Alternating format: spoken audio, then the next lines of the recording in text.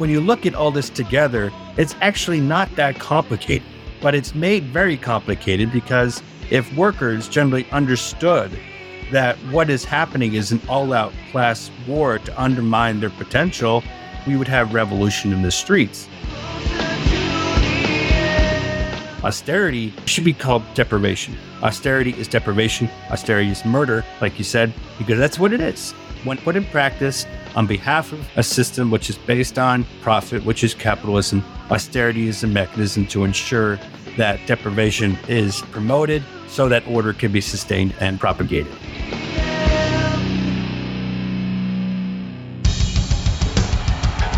What I have said is that this campaign is not just about electing a president, it is about making a political revolution. MMT. Taking money from our children and borrowing from China. People are dying. Is the program so critical it's worth borrowing money from China to pay for it? And if not, I'll get rid of it. Stop lying!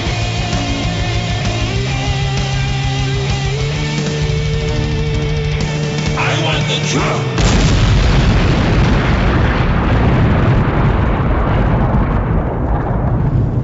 Now let's see if we can avoid the apocalypse altogether.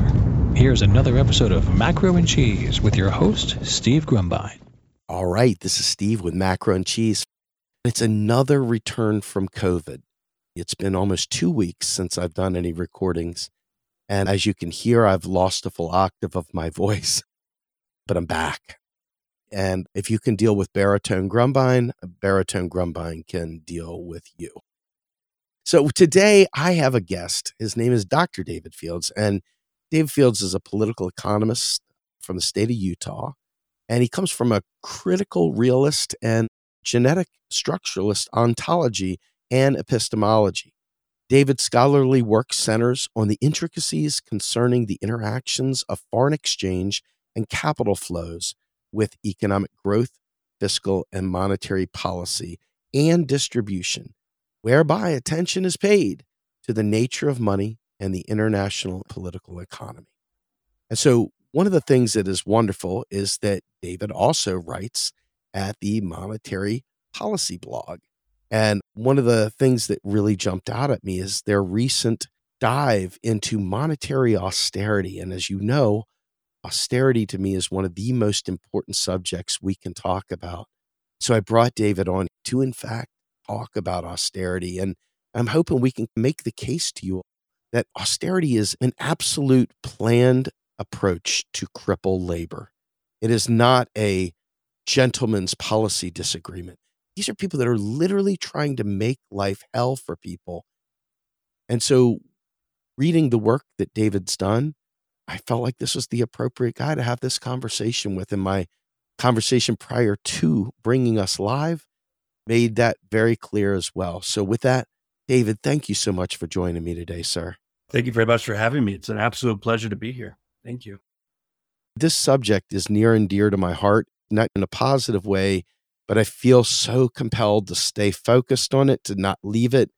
Yeah. And it seems to be the most important aspect of why nothing gets done around here, why nothing we claim to want or need ever happens. And as you know, I spoke with Dr. Clara Mattei on her book, The Capital Order, and she made a compelling case that after the Bolshevik Revolution, the capital order reflexively overreacted. And by doing that, with the help of economists, basically created an institutionalized version of the trinity of austerity, which is monetary austerity, fiscal austerity, and the power of the sack through interest rates and Nauru. And your work seems to dovetail right into this, does it not? It does. It does. Fits right in. Tell me about your work. What are you guys doing over there at the Monetary Policy blog? Sure. What we're trying to do is break through all the esoterica, so to speak, all the fluff, all the standard language, that the appropriate way to beat back inflation. Now, I'll tell you what type of inflation is ensuing. But before I tell you that, the approach is, well, we just have to raise interest rates because it's going to cause all sorts of disorder. And that goes back to what Clara says, that all of a sudden inflation became a big problem, but there's actually a political intention involved in that. Now, going back to what's the actual inflation that's happening? Well, everybody thinks that it's demand pull, wages are rising too fast, the economy is overheating. So pundits like Jason Furman and Larry Summers says, well, the only way to deal with that is we have to raise interest rates, which when we raise interest rates, it tanks the economy. Why? Because it increases the cost of finance. And finance is the primary tool for economic growth. Businesses, entities, if they're going to gauge a long run investment, finance is primary. In fact, you can check out my chapter in the Elgar Encyclopedia of Post-Keynesian Economics on credit money, which deals with that. So that's more of a detailed analysis. But for now, let's say that interest rates, which ties to finance, is the primary mechanism for future growth. And if you increase the cost of finance, the only way for business, corporations, capital, et cetera, to make up for the increased cost of the means of production, which is finance in this case, is to either lay off or engage in nominal wage suppression. And that's what's starting to ensue. So they're raising interest rates to tank the economy because they're thinking the economy is overheating. Well, sorry, Jason. Sorry, Larry Summers. Sorry, the folks who are parading this mainstream tagline. Inflation is actually cost push markup. And we've been arguing at the Monetary Blog, what we mean by cost push markup is that inflation is actually being caused by supply chain bottlenecks rising after COVID, and entities, capital corporations, taking advantage of that bottleneck, which it is, by having heavy revenue on top of that. Call it price gouging, call it whatever. And that's what I mean by the markup. So cost push because of supply chain bottlenecks, which is increasing difficulties with respect to coordination of production. And then adding revenue on top of that, we have cost push markup inflation. And since inflation is not rising from an overheating economy, raising interest rates doesn't make sense. So then the question is, well, what's really going on? And that's where we plug in. Well, what's really going on is to make up for this cost push markup inflation, which is causing some issues and some problems for folks in the economy, is to have labor pay the cost. And how do you make labor pay the cost? You cause a recession. And how do you cause a recession? By increasing interest rates, even if the economy is not overheating. In fact, it's not, because if it were, we'd be at full employment, which we're not. We're actually far from it. So that's what we're trying to do, and make it very simply be able to understand that what is happening is a direct assault on working people to pay for inflation, which they have not been contributing to. Wages are not rising faster than productivity. It's not full employment. It's just having labor pay the cost of contradictions in the economy, which is part of the overall system that whenever capitalism has contradictions, the weak must suffer, and the weak are the ones who don't have capital. And that's working people who have to sacrifice themselves for a wage for sustenance, unlike those who have capital, which don't have to. So let me ask you this. Yeah. In light of current events, I know Warren Mosler has been spending an incredible amount of time trying to help folks see that they get the interest rate story wrong. Yep. That interest rates going up are simply a means of transfer to the wealthy. And during this time where you see what looks to be austerity on the fiscal side in terms of cutting spending and benefits to regular people, you've got money still coming into the economy that presents basically a false positive. We're not in recession. The economy is still moving. How do we let regular people know, as they're listening to the news and they're reading all these garbage takes from Zero Hedge and all the other right-wing economic discussions? And I think the long debunked quantity theory of money from Milton Friedman is still in everyone's head. What do you suppose is the antidote to helping regular people understand this phenomenon? Well, first and foremost is to break down this religious acceptance of the quantity theory of money, that if you push money into the system, that's what's causing inflation. And that's what causes all these problems of overheating, et cetera. In order to solve it, you take money out by raising interest rates. But let's go beyond that surface and understand that the interest rate is a distributive variable. And what I mean by that is that when you lower interest rates, which decreases the cost of finance and it purposefully leads to long run investment, that ultimately benefits working people with job opportunities, and with job opportunities, increase productivity and increase wages. And when you raise interest rates for the benefit of those who have wealth, because who have wealth, you extract surplus based on the interest rate, that ultimately goes up to the top. Now, let me stop there and clarify. Well, interest rates have been zero for a long time, yet we didn't see that long run growth that you're talking about. Well, yeah, because we have a system which is based on speculation. So even if we had an interest rate at zero, there wasn't enough physical spending, enough social investment or productive investment to allow that cheap money to ultimately benefit working people when it's a short-termism like real estate and all other sorts of financial instruments. So let's assume that we did those things. Well, the interest rate as a distributive variable is readily manifested.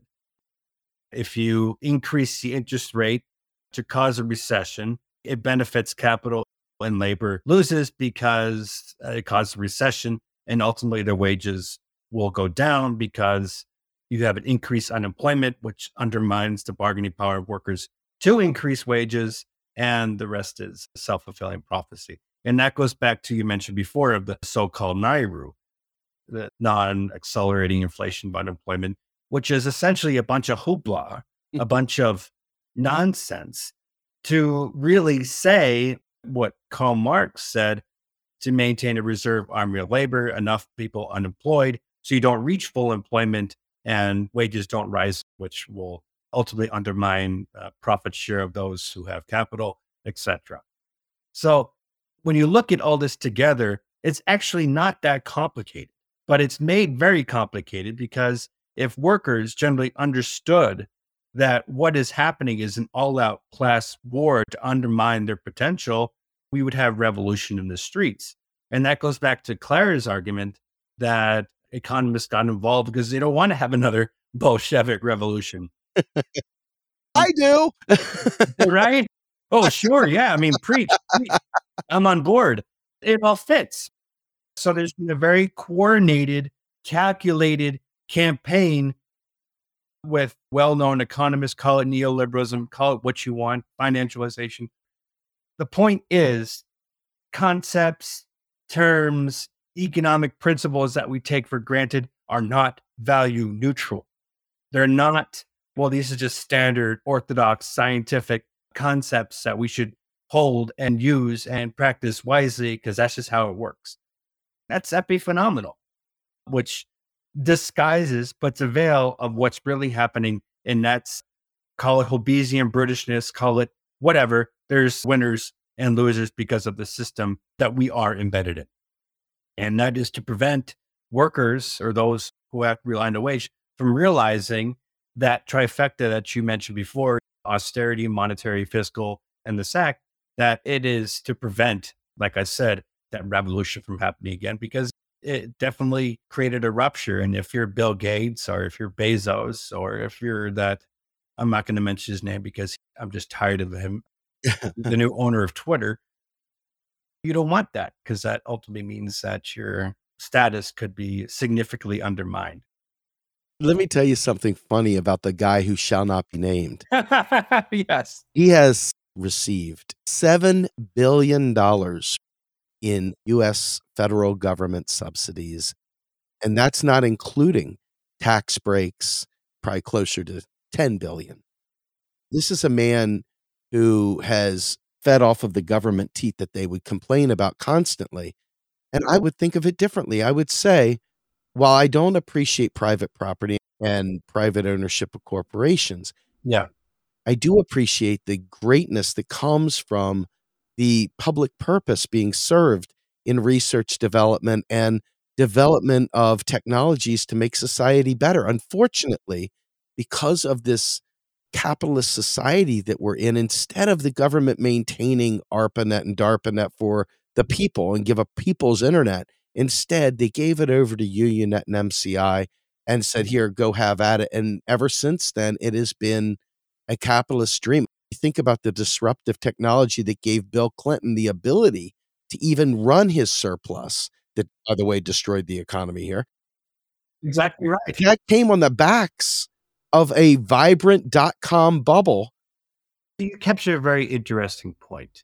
And it goes back to, in fact, Adam Smith, which I wish more folks would read beyond the first chapter of Wealth of Nations, or read The Theory of Moral Sentiments, which actually he says that government, so far as instituted for the security of property, is in actuality instituted for the rich against the poor, of those who have property against those who have none at all. And that's Adam Smith. That's the so-called father of invisible hand. That's straight from the horse's mouth. And what he meant by that, he was arguing against mercantilism. Now, we don't live in a mercantilist society, so to speak, but if you look at it in between the lines, he was contesting concentrated capital where governing institutions, rather than providing social provisioning, are using societal resources for the privileged. And what you just said captures that. You have all these subsidies, which, mind you, never gets subject to austerity, interestingly enough. Ever. It's always aid to, well, it's not called aid to families with dependent children because Reagan destroyed that. And then Clinton ultimately ended it all and turned it to temporary assistance to needed families. Clinton ended welfare as we know it, another shot at Clinton. It's those programs and everything that follows suit that gets on the chopping block. It's never the capital subsidies. It's never the breaks or the incentives. Those never get on the chopping block. Why? Because there's a class intent. And there is a system at play that if you are on top of the socioeconomic order, the governing institutions are going to protect it at all costs. And who is going to pay the price? Well, like I said before, those who are not at top, and those are the workers who have to sell their labor power for sustenance. The great financial crisis that Obama had to preside over, and he did a very feckless job of getting us out of that. Sub $1 trillion of investment that made this the longest non-recovery ever. Right. But one of the things that was interesting, and I'll bring a little bit of my own industry past to this, I was a senior consultant for a group that was going after a grant through the Broadband Electrification Initiative by Obama, which was basically servicing underserved areas. We put a bid together to provide a data service provider in the lower Anthracite region of Pennsylvania. Yeah. And we were going to be providing fiber for these folks that had never experienced anybody taking care of them. The Tea Party swept through and destroyed the shovel-ready jobs and all those grants that were going out that people were competing for. And so it never happened. So many opportunities throughout history where we could have done the right thing, where regular people could have been made whole, where something that served communities could have happened. And instead it's dashed at the last minute, whether it be by the parliamentarian, whether it be done by Democrats or the Republicans. There's always some plausible deniability for why they fail. I would change it to say that deniability, that prevention of positive developments, like you mentioned, is intentional. Yes. And what I mean by that is that if it ultimately fails, it's not a failure, it's a success by the systemic dynamic in and of itself. And the one who captured that very clearly was Mikhail Kalecki in the Political Aspects of Full Employment article. Wow. Didn't even think about Kalecki. Yeah. It's exactly what Kalecki talked about. And obviously, he was talking about something different, like the reason we don't want to reach full employment. It is similar, saying that we don't want full employment or progressive social democracy, socialism, whatever you want to call it, because ultimately profit share, the strength of those who own capital would be weakened. So there are forces embedded in the system that we live under to ensure that these flaws or contradictions are successful in destroying something that's ultimately progress for the benefit of working people and the broader segments of society. And in the past, and this going back to what Clara talked about, and it highlights what Kalecki talked about, is that if all these attempts aren't successful, what ends up happening as the final solution? I shouldn't say that, but actually going to the direction of where I want to go is fascism. Yes. And Klatsky talked about it. Fascism came as a result of forces like the Bolshevik Revolution, or forces like working class militancy, or too much social investment undermining concentrated capital. So if these forces are not going to do it, well, the iron fist comes out. Wow. It's painful because you fight tooth and nail trying to bring this to the forefront. But we're opposed by a million forms of oppression. And I think one of the ones that is really prevalent is starting in academia, where the orthodoxy rules what is valid and make it to the public what will be seen as peer-reviewed. These fake models that look so real. How could you deny it? But yet it's meant to deceive. Yeah. The intention is obfuscation, and it gets paraded in the academic circles because that gives it its christening. And then you legitimize it, Nobel Prizes and other sorts of ranks. Take a simple model like the Marshallian cross, which is also known as the supply and demand. And the amount of times folks will say, well, it's just supply and demand. And they're like, what do you mean by that? Well, it just is. That's the way it works. So on the seventh day, God said, let be the Marshallian cross, and we all have to be subject to it. Call me a critic, which I am. Why should we just readily accept it? How can you assume that it's a downward sloping demand curve or an upward sloping supply curve, and that's how prices work? Isn't the economy just like physical nature a lot more complex than that? Now, that's a simple question. Why aren't those questions being asked in your Harvard economics department or your MIT economics department or the infamous Chicago department? Because there's intention. It's why you don't see many alternative departments that engage in the kind of topics that we're discussing now. Maybe 3 in the entire country now. Maybe. That would delve into these topics. Now, you may say, oh, just they don't have funding. I mean, sure, because who wants to fund critical thought that can challenge the status quo? So how does this stuff get out there? And for people to understand and not just readily assume that, well, it's supply and demand. If you just increase the supply, prices will go down. What? So going back to what you said, there's a reason.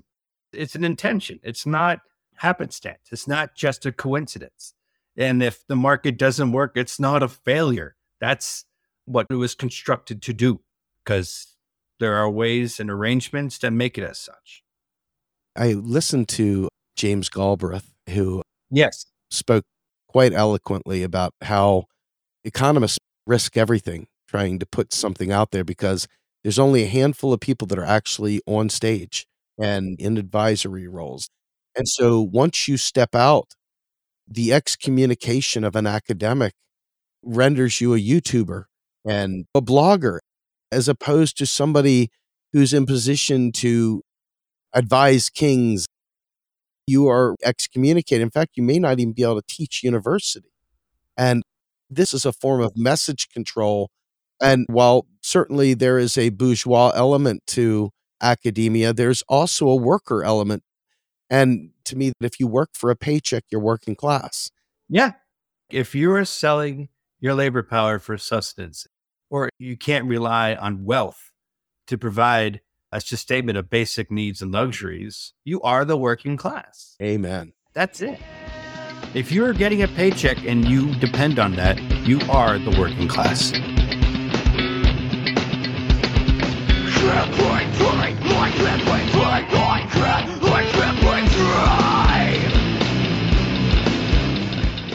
You are listening to Macro and Cheese, a podcast brought to you by Real Progressives, a nonprofit organization dedicated to teaching the masses about MMT, or modern monetary theory. Please help our efforts and become a monthly donor at PayPal or Patreon. Like and follow our pages on Facebook and YouTube, and follow us on Periscope, Twitter, Twitch, Rockfin, and Instagram.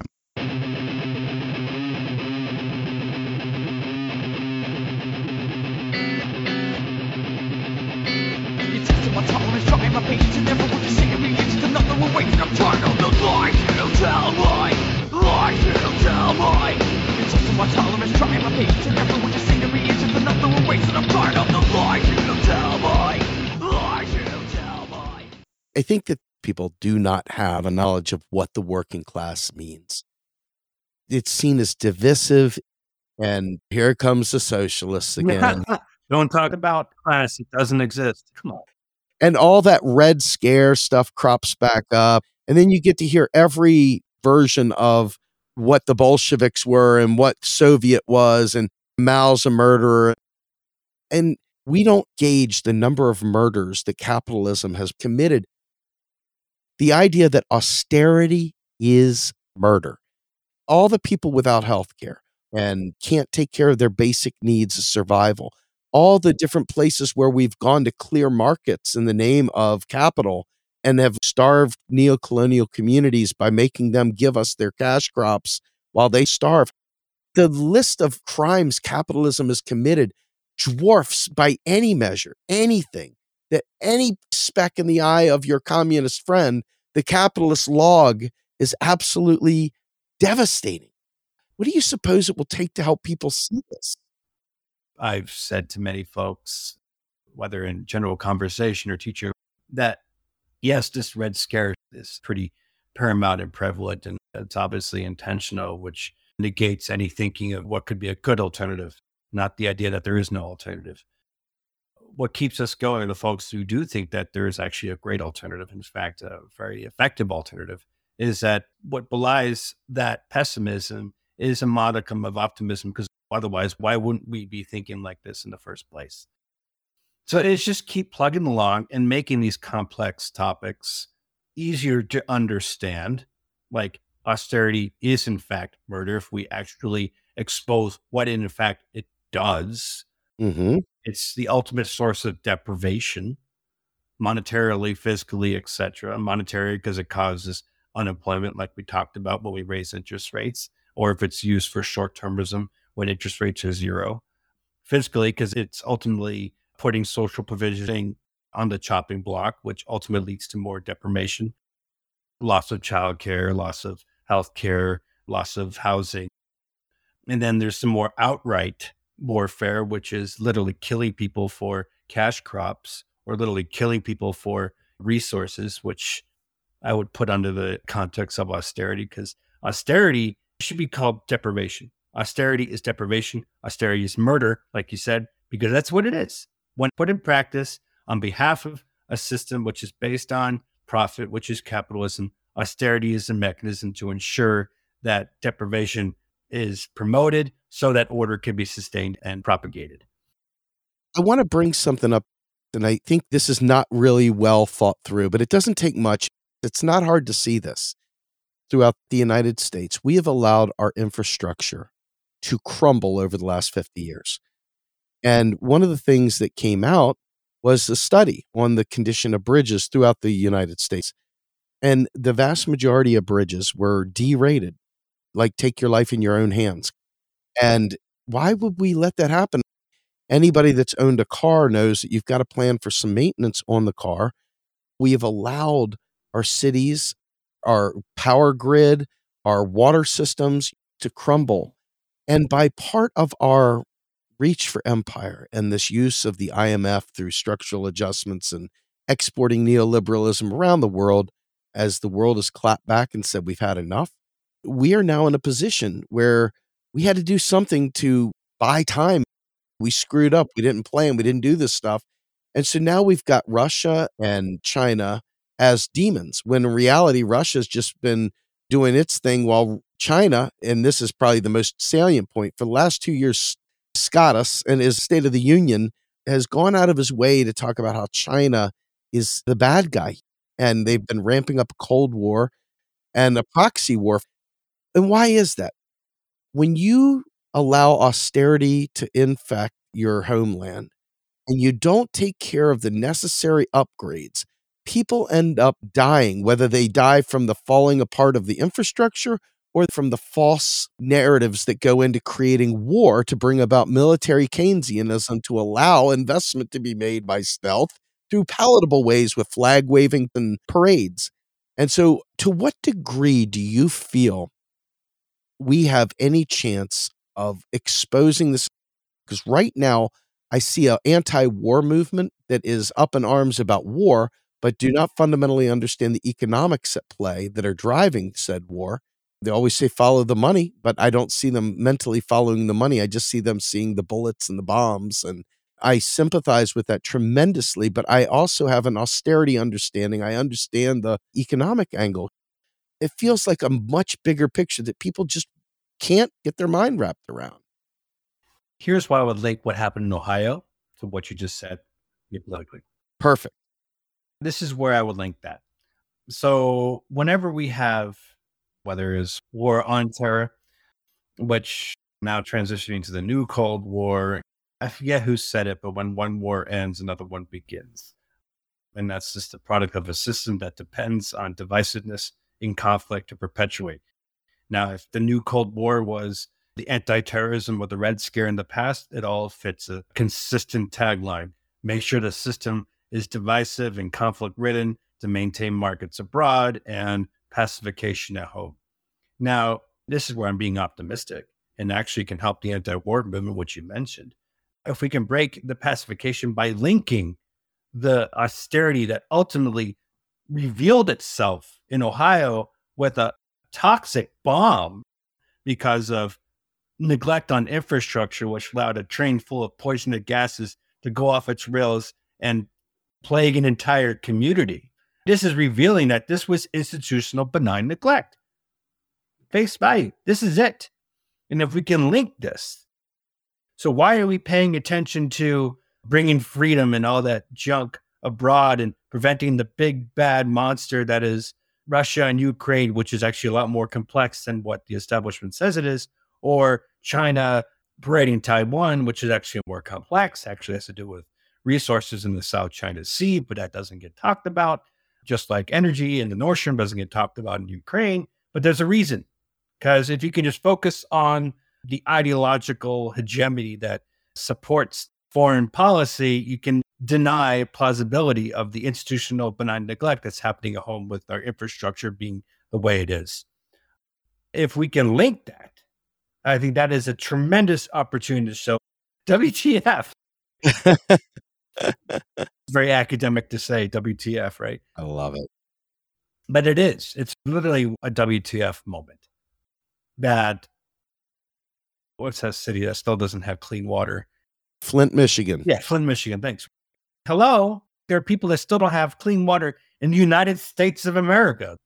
So I'm not ultimately defeatist saying that, well, nobody can link this up. I think the forces are revealing itself that we can link this. And if we make it more of an effort to connect the lack of drinking water in Michigan, the environmental disaster by the train derailment in Ohio, and even the toxic gas bomb, which is going to hit Salt Lake with the depleting Salt Lake, if we can link those, there's a chance that the divisiveness that comes with the militarism, which the system depends on, can effectively be unraveled by a burgeoning, strengthening anti-war movement, which shouldn't just be a strength and be a weakness, which seems to have an ebb and flow.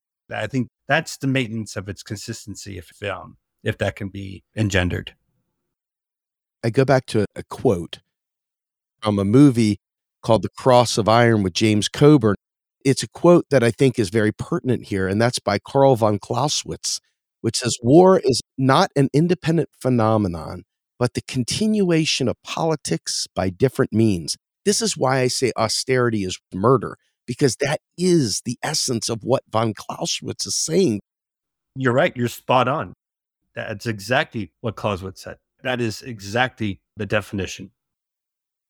I wish that there was a place that I could scream that people would hear and make them consume this and fundamentally change the way they function based on knowledge of this, because there is no war greater than this. Everything from the environment to healthcare to the way we go and fight smaller countries in pursuit of extraction.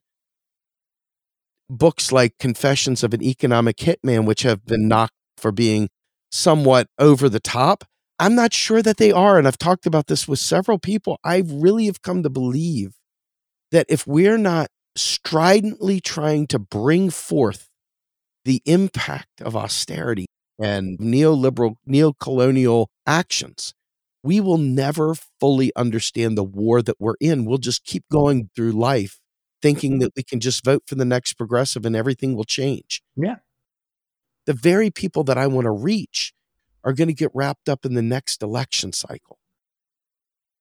Case in point, and I'm not going to mention their names, and maybe they were just caught by the whim of the situation that they were in, but progressives that we had trusted helped the administration suppress a strike with the rail workers.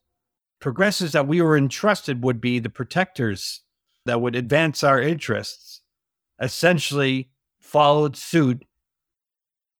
All they wanted was sick time. For bloody sick time. So you're right to say, like, the progressives that we are entrusted to reach out, are they in fact to be entrusted? Well, I don't know. The system got the best of them. The system reinforces itself at every step, going back to 2015 with Bernie Sanders, when Nevada basically threw out what everybody had voted for and said, it doesn't matter, we're still going to go for Hillary. Yeah. And that gut punch, I still feel it because I believed that Bernie Sanders could bring about this thing because I'd never seen anything like it before. And then sure enough, the system self-healed. Obama gave him the talk. Bernie looked like a defeated man, and he stopped asking Hillary about the transcripts with JP Morgan and Wall Street and Iraq. Right. All the things that really made Bernie Bernie. He had to backpedal. And I don't want to get into a debate about whether Bernie's a sellout. I believe the system itself is so big. They're not going to stop doing what they do unless something strong enough, powerful enough, and willing enough to stop it will do it. And I've seen international governments laugh and fall apart and not do anything. I've seen the domestic U.S. basically facilitate it. Yep. There is no champion. We're not valued. Well, it goes back to what folks like Karl Marx and other classical political economists, Ricardian socialists, say that you can have theory, but you have to have praxis. Praxis, praxis, praxis. And in fact, and this goes back beyond to what Clara talked about, the reason economics became the way it is that the classical political economists like Marx, like Ricardo and others, revealed capitalism's inherent laws of motion that can cripple agency and cripple well-being and cripple our potential. That gave the impetus to a so-called science of economics, which Veblen called neoclassical, to deny that, ignore all of that. It's just mathematical models of supply, demand, and methodological individualism and exchange relations. That's intentional. So you don't look at the massive machines in China being what they are, the engineers of a system that relies on austerity murder, or denying that if you go see a tent city in the city that you live in, that, oh, they just must have not have the wherewithal and the skills and they just gave up. There's a systemic force that's engineered by the dogma that is the economics that's mainstream to denying us from realizing that actual conditions, which is inherently violent. So we don't ask those questions. So how do we transcend that? Well, we advance a science that the study of how people are able to survive and extract from nature for the ability to have sustenance, because that's what economics is, or political economy is, and all the politics and institutions involved in that. If we can make it understandable of what is actually happening on the ground, not hidden by mathematical models or stupid curves or pathetic ideations of, well, we're all just Hobbesian brutes. We can understand that there's an inherently violent system where somebody's benefiting at our expense, and we need to challenge that. Now, why is that not the dominant frame of the science that we're discussing? Because if you're a benefit of a system, why would you want people to be exposed and learning that? It reminds me of Bowles and Gintis's book, very famous book called Schooling in Capitalist America. It was published in the late 1970s. The purpose of education, or the way it is to reproduce passive, submissive suppliers of product. Because why would you want a large scale working class or anyone with the knowledge and capacity to effectively challenge a system that's ultimately oppressing you every single freaking day. If more people were able to understand that with a basic education, well, we would have multiple revolutions, multiple contestations, which the system has been tweaked to ultimately suppress, which Claire talked about in her book.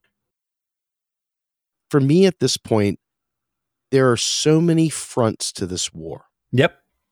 But yet, if you have the ability to see through macro lenses, and I'm not just talking about economics, I'm talking about if you're able to see the way the system works instead of being trapped in just your local community. This is one of the most missed understandings of how austerity works. And I want to throw this by you and see what your analysis of my layperson version of this is. No, but that's a good thing. That's a very good thing, because we need that in order to make more folks, because nobody is trained in advanced microeconomics where they can do constrained optimization problems up to wazoo. In fact, that's just nonsense. But I can go and have a discussion about that, which I'm not going to. But there's too much wasting. Like that's academic science, or we should cherish, which is bull in my view. No, we need that understanding of what you just said, because if more folks have that understanding, they'll realize the war that we've been talking about. So in terms of the way I view the world, and it is through an MMT lens, it's a lens that I am trying desperately to merge with some flavor of Marxism. The most left of the world, the people that are truly striving for equality in a classless society, I want to appeal to them as they ignore a lot of monetary operations. Yeah. In the way I see this, the federal government in the United States will use that. We can use more general terms like currency issuer, currency user. But in the United States, for example, the federal government as the currency creator, currency issuer, it has the law on its side. The Constitution, which gives Article 1, Section 8 powers to the Congress, that Congress alone has the power of the purse. And when Congress writes a law, money, because it's not a piece of paper, it's not a digit in an account, it's a law, it's a unit of measure. When Congress writes a law, it is thus authorized the creation of currency once it is appropriated that to whatever bill they're doing. Mm-hmm. And so the federal government as the currency issuer is the wellspring from which all money cometh, other than, of course, private debt, which we can leave off to the side for a moment. The states are not currency issuers. The states are currency users, highly dependent on bonds, investments, tax revenues, because the state itself is like a business in many ways, like you and I to some degree, with a little bit of extra powers, of course. You can think of it in a way that the state in the United States are the periphery in the world economy. Since they can't issue debt in their own currency, they have to rely on a centralized entity. Countries like Brazil have to rely on dollar-denominated currencies, while the states have to rely on the federal government to provide the fiscal transfers. Exactly. And so within that framework, we have these folks that will focus their attention on local politics. And while that sounds good, and for social things, yes, you can make life a little bit more bearable at the local level. However, without money coming in, Yep. the cost of unfunded mandates from the federal government to the states creates what I call a race to the bottom. Correct. The states begin competing with each other. They begin fighting tooth and nail to bring somebody's headquarters into their backyard. By doing that, they cut the tax base dramatically to lure that business in, thus diminishing the impact that it might have of bringing revenue to the state. And so the average person think that, oh, we could just have Medicare for all at a state level. No, you can't. And they don't understand why you can't. This is the austerity model. It has been baked in and you don't even see it. And that's its power, is that you're oblivious to it. Mm-hmm. And you can't figure out why nothing gets done. And they focus on that local level without understanding that in order to get the currency, they need either block grants from the federal government or some form of funding that they don't have to pay back. Bingo. And as a result, most people start doing what always kills progressive legislation, we'll just tax these people. We'll get it that way. It'll become tax and spend myopia. Exactly. We're right back to the old 70s version of the Democrats. And good people that do know better cannot stay on message. And bad people who are intentionally trying to screw us know this message and intentionally obscure it as well. And so by using this approach to starting with that first dollar out the federal door to Boeing, to Halliburton, to BlackRock, the United States government has, by extension, created unelected oligarchs that run our lives. I see no way of voting your way out of that. I forget the author. This author called it the hidden development state. And what he meant by that is that, yes, you have all these ways and means and intricacies that the federal government will hold the state hostage, whether it be military or other sorts of federal transfers or block grants, but it's not generally for social benefit. It's for corporate extraction or for the military industrial complex that you talked about. And when you say, well, why can't the federal government provide the necessary assistance to the state? Well, it's intentional, like we talked about before. You allow a race to the bottom to happen. You're going to go towards bringing in an Amazon headquarters or allowing a base to expand. That'll be the only way we'll allow the federal government to provide the necessary transfers. But if it's to help you provide social services, have to rely on the local pathetic tax and spend, forget about it. Because the federal government could very easily monetize off state debt and there'd be no issues of relying on taxes and deficits and revenue, et cetera, at the state level. Very easy. Just like how the federal government does quantitative easing to ensure financial markets don't go awry depending on what happens. It very well could do that for the state.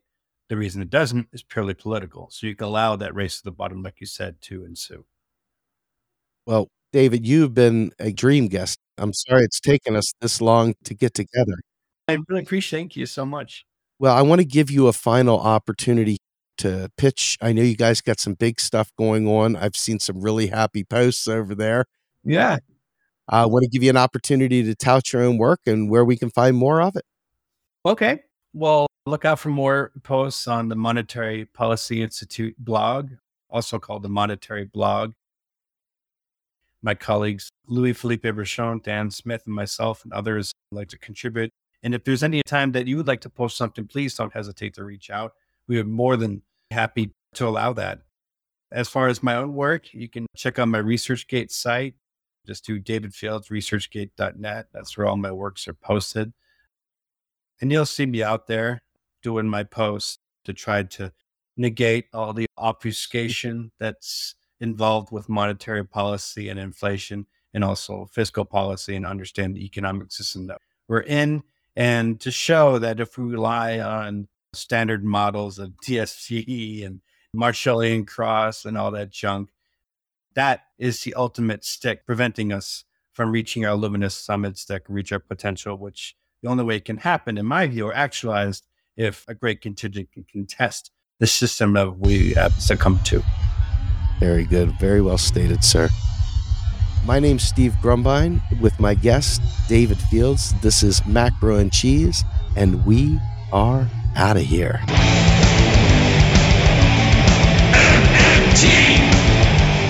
Macro and Cheese is produced by Andy Kennedy. Descriptive writing by Virginia Cox and promotional artwork by Andy Kennedy. Macro and Cheese is publicly funded by our Real Progressive Patreon account.